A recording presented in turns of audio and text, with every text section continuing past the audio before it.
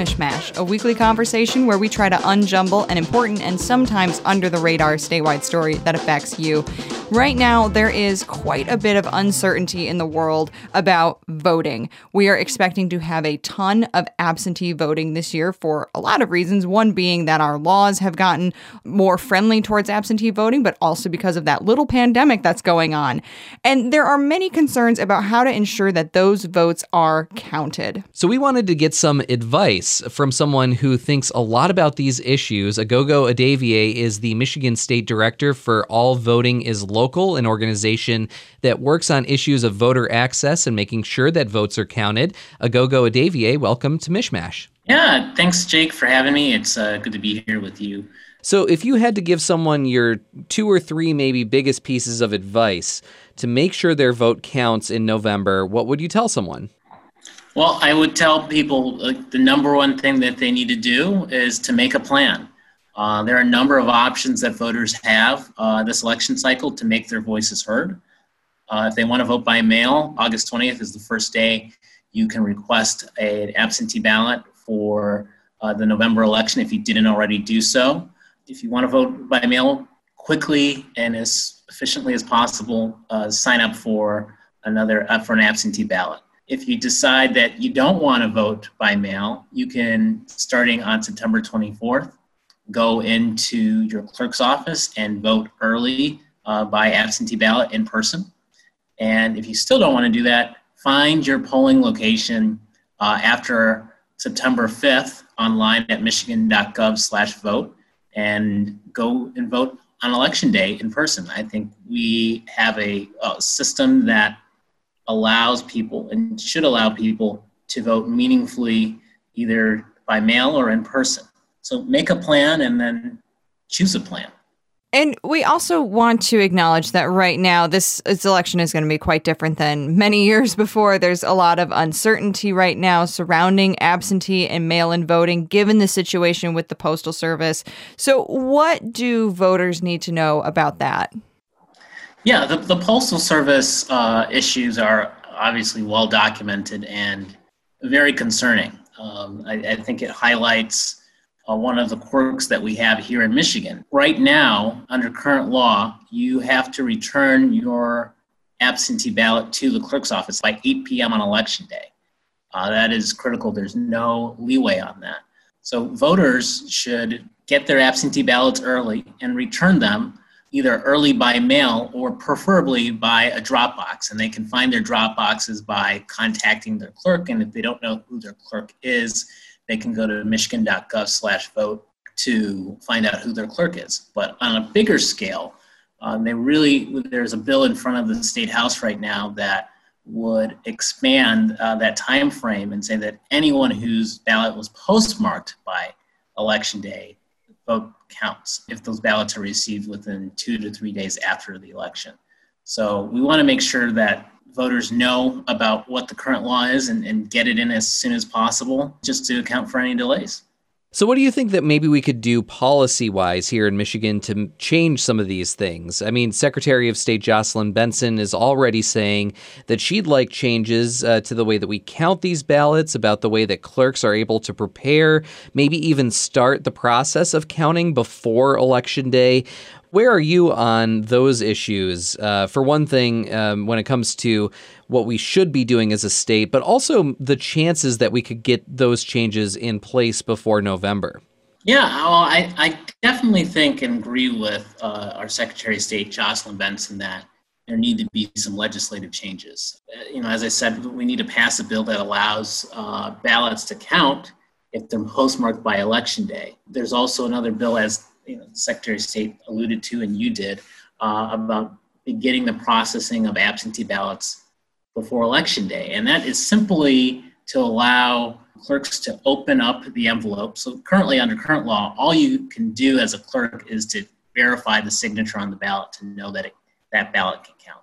But what this would allow is that up to 24 hours ahead of time, clerks would be able to open the envelope, verify that the ballot is correct, and just simply set that ballot still in the secrecy sleeve aside to be counted the next day.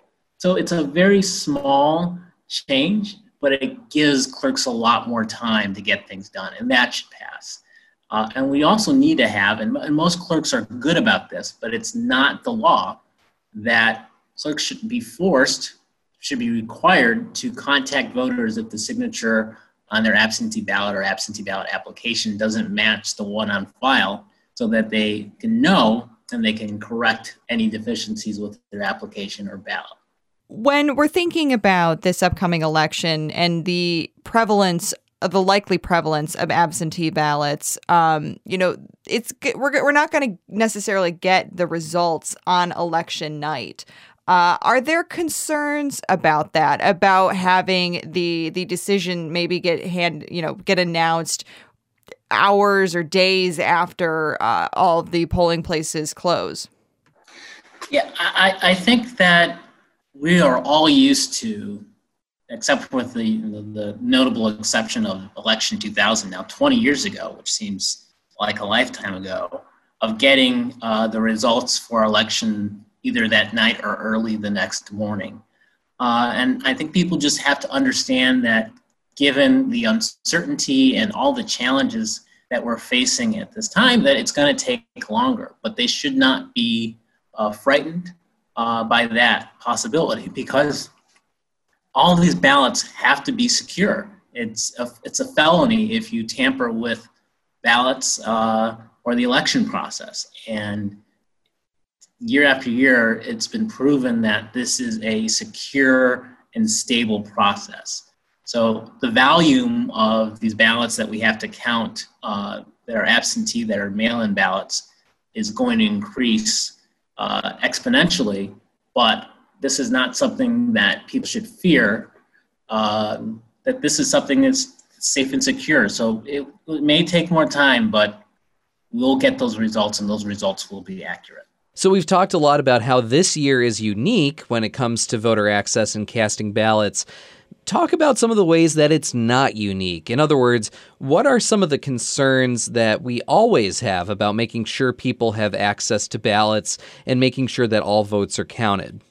Well, I think we have a couple of concerns that are just always repeated. Long lines, machine breakdowns, poll workers, which is more of a concern this year than any other, but it's always a concern because most people just don't know how to sign up to be a poll worker. It's kind of this thing that we think only retirees do, but that's just not the case. So that's a constant challenge, and long lines are a challenge because people don't always know exactly where they're supposed to vote. They may be confused about what they need to get signed in to their polling location. Poll workers don't always necessarily have the best training, and machines break down.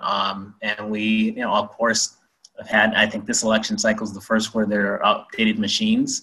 So that should be hopefully alleviate that concern, but it's something that occurs. But these are all preventable issues, and that clerks really should be on top of before November to make sure that these are not issues that we face this cycle.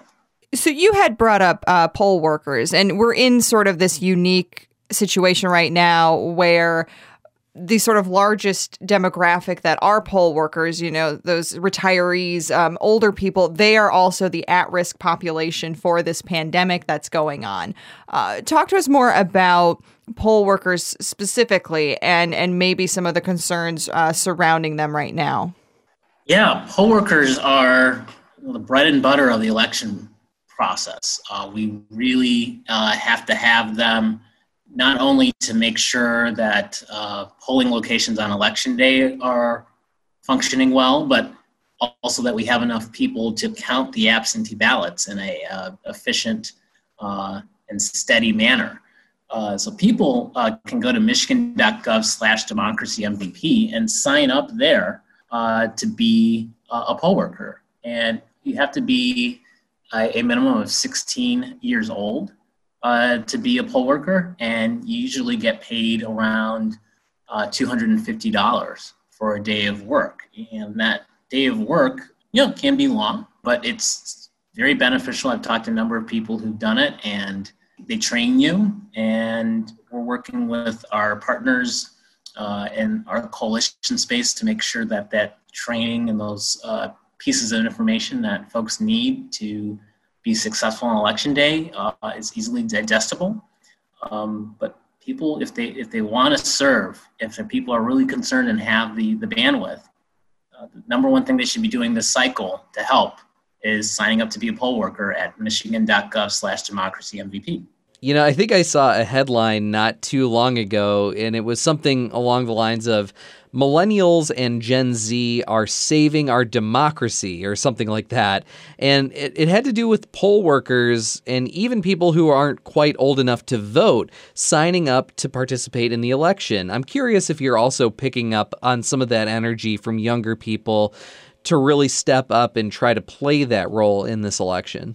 Yeah, no, I think that this year, despite all the challenges that we're all experiencing, I definitely think we need to feel encouraged, excited, and confident because there is a lot of energy and there are a lot of people who are getting involved, and it's especially millennials and Generation Z folks, because I think we understand that this election cycle is going to affect our future. And you definitely see that in terms of the people that contact us or that we encounter as we're doing this work.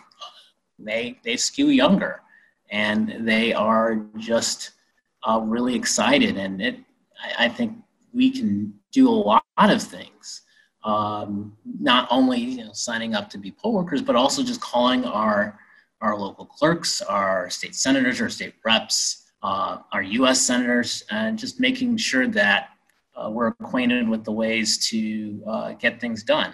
The one thing I would add on another slightly different topic, right now there are about 700 drop boxes across the state of Michigan. And that's a pretty good number compared to other states, but there are some communities in Michigan that need to up their game on that subject. Right now, we have the standard is that there should be at least one drop box for every 15 to 20,000 voters. And that standard is set by the Michigan Election Assistance Commission. And that just ensures that there's a drop box in every section of our communities, and that people can use that to return their ballots in a speedy and safe and sufficient way and ensure that their voices are heard. What else do you think we should ask you? Well, I would add two more things. Clerks need to do a better job of making sure that they're communicating with voters. And then, given the pandemic, we should be doing everything to make sure that people aren't having to decide between their health and their fundamental right to vote. Okay, Aghogho Edevbie, All Voting is Local State of Michigan Director. Thank you so much for joining us here on MichMash. Yeah, it's my pleasure. That's all for MichMash. I'm Cheyna Roth. And I'm Jake Neher. Thanks for listening.